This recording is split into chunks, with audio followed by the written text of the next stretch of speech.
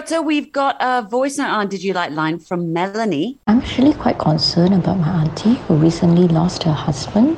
He used to do everything for her, and now that she's alone and needs to do things on her own, she's experiencing panic attacks just going to the supermarket. She's never had them before.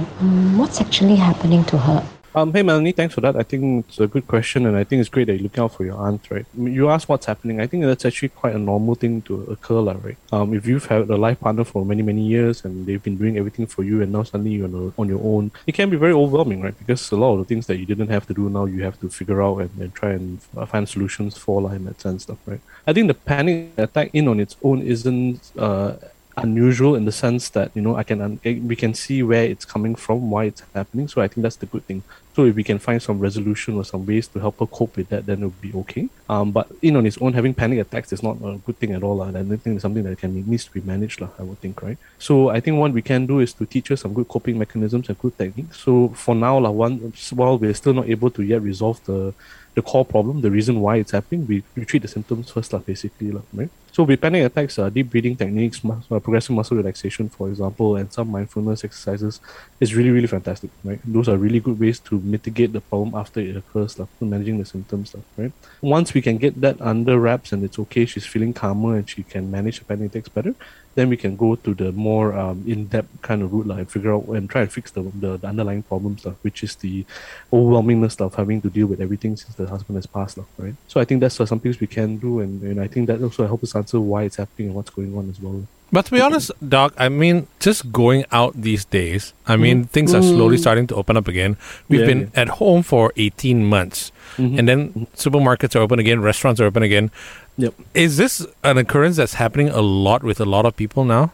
I think it has, and I think it will continue to do so for a while more, right? So similar to how, when, 18 months, 2 years ago, when we first went to lockdown, a lot of people were struggling to cope with the work from home situation, being at home, cooped up at home. And then now we're used to this, right? They were transitioning again. So it's like a reverse transition kind of thing, right?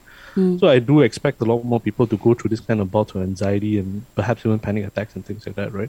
But I think if you're going through that, understand that it's normal. Your body and your mind, you're trying to transition to and get used to new things, and that's completely normal. Just be calm about it. Don't work yourself up over it. Try out the techniques that I mentioned this time for Melanie, and you can use it for yourself as well. And the transition should be okay, I would think. Hey Doc, we got a message on our Did You Like line from Janet, who says, "Good morning, Dr. Joel. Could you help explain the difference between a psychiatrist, psychotherapist, psychologist, and all the other is? There are so many different kinds of therapists, and I'm not sure how to find the right one for my son. Thank you." That is a good question.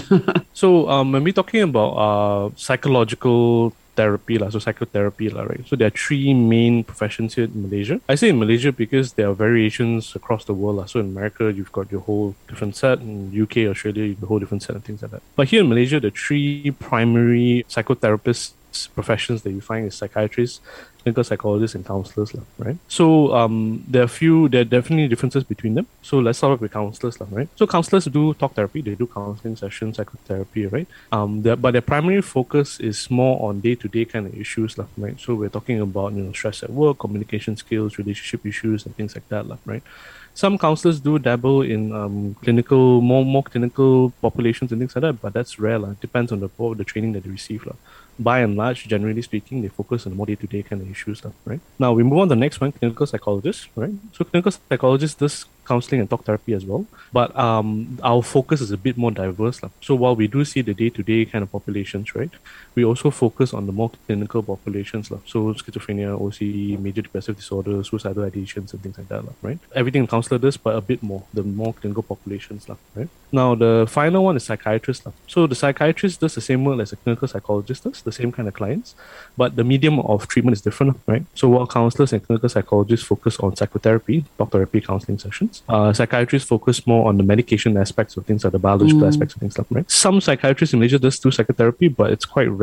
Primarily, they focus more on the medication, and then the talk therapy is left to counselors and psychologists, right? So, in terms of your question, Janet, what would be helpful for your child? I think it depends on the nature of problem that they're going through, right?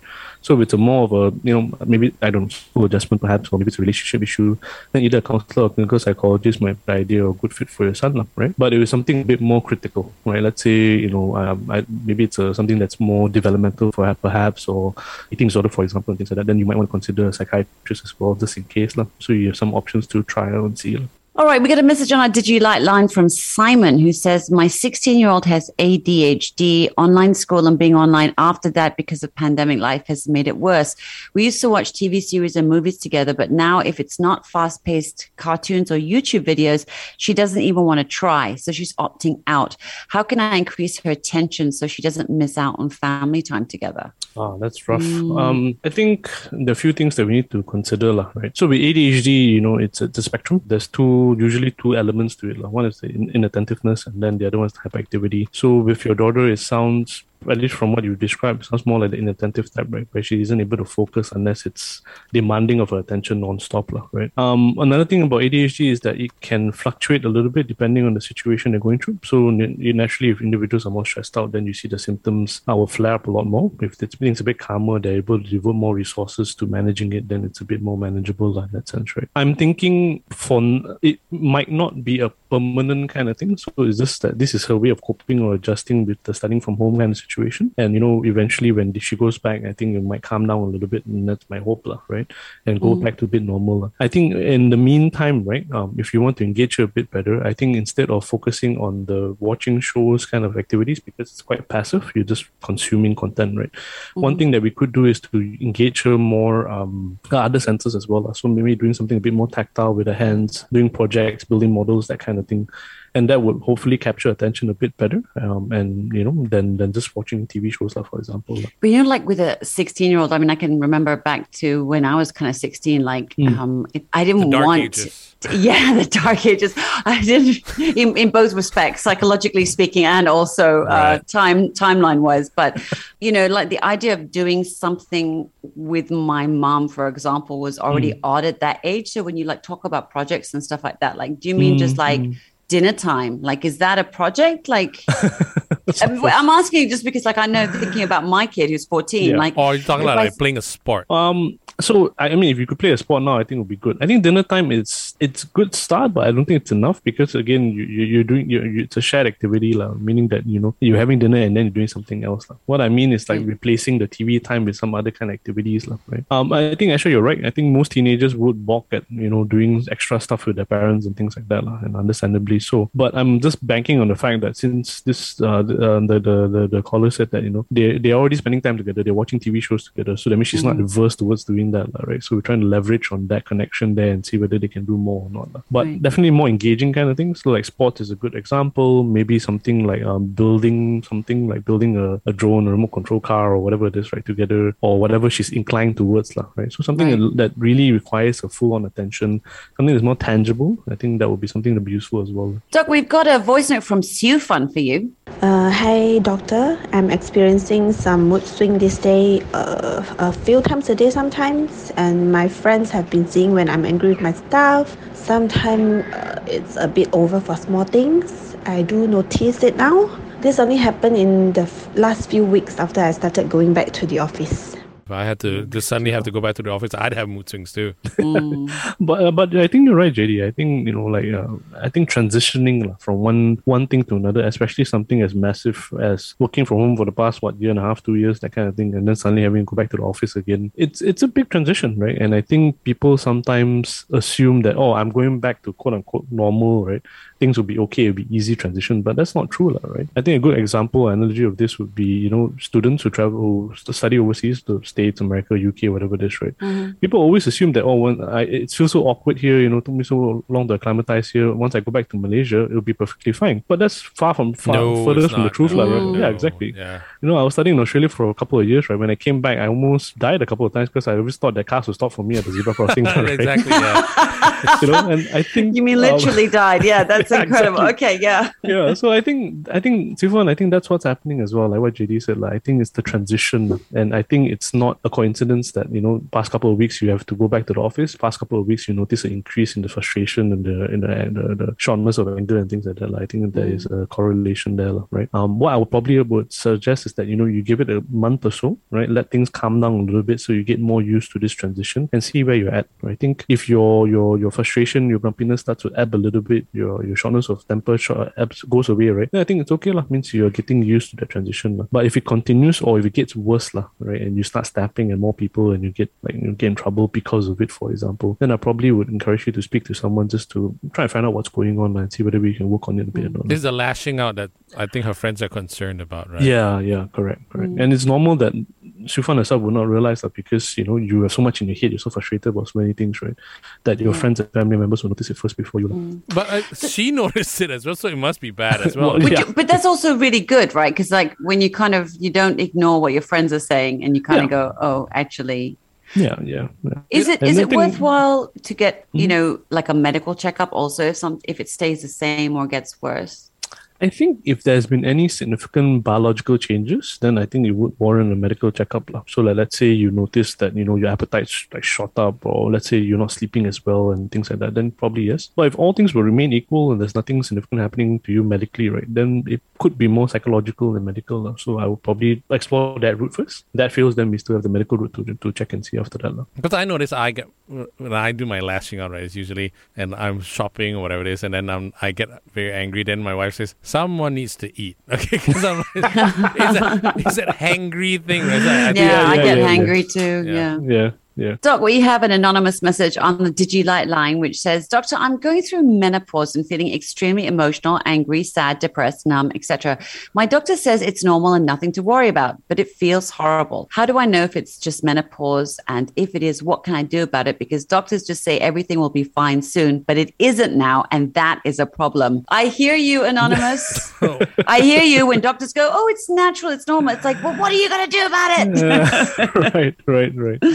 And I think doctors say that sometimes because they have the benefit of hindsight, I suppose. They've seen so many cases and they have the benefit of time as well. And they know that through natural progression, it can and will get better. It's just that for the patient in that moment at that time, it's not happening, right? It's just driving me nuts.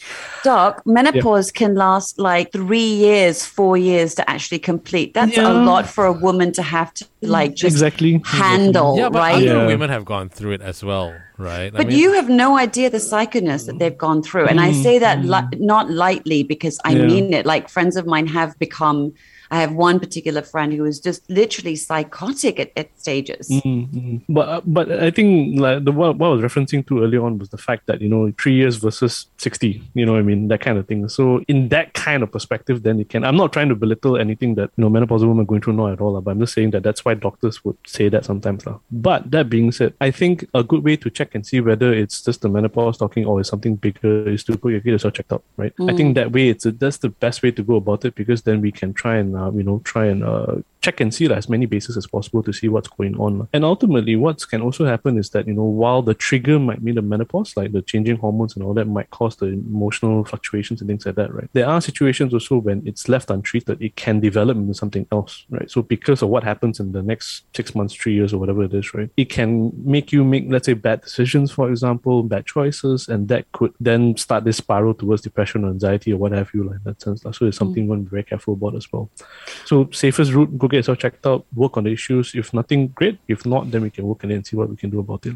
Well, what kind of things would they be looking for? When you say go get checked out, for example, Anon asked, how do I know if it's just menopause? So say someone is going through menopause, but then they're kind of concerned, as JD says, a lot of women go through it and they're okay, but then what's the extreme thing with me? What would be... Yeah. So if you go see a therapist, like counselor, clinical psychologist, for example, or even a psychiatrist even, right? What will happen is that we'll start off with a detailed history of your life and what's going on right now, right? So basically, when we do that, what we're trying to do is to find clues to see what's going on. So hypothetically speaking, thinking ideal situation here, if this person's life is pretty much okay, kids are grown up, they've got a good job, no major stresses in their life, but they're just feeling really grumpy and frustrated, that could mean either one of two things. One, it's the hormones talking, right? Or two, there could be some, midlife / end of life kind of thoughts that are going through in their head, and they're trying to deal with that. So if it's the hormones thing, then, what we can do is to give them some good coping mechanisms, right? Different ways to cope with the emotional fluctuations. If it's more about dealing with the end of life or the fear of end of life, as you're approaching the final third of your life, for example, then therapy can be a good way to deal with that kind of anxiety and the stresses there, in that sense, right? So when I say get it checked out, that's what I mean, right? The therapist will work with you, try and find out what's going on,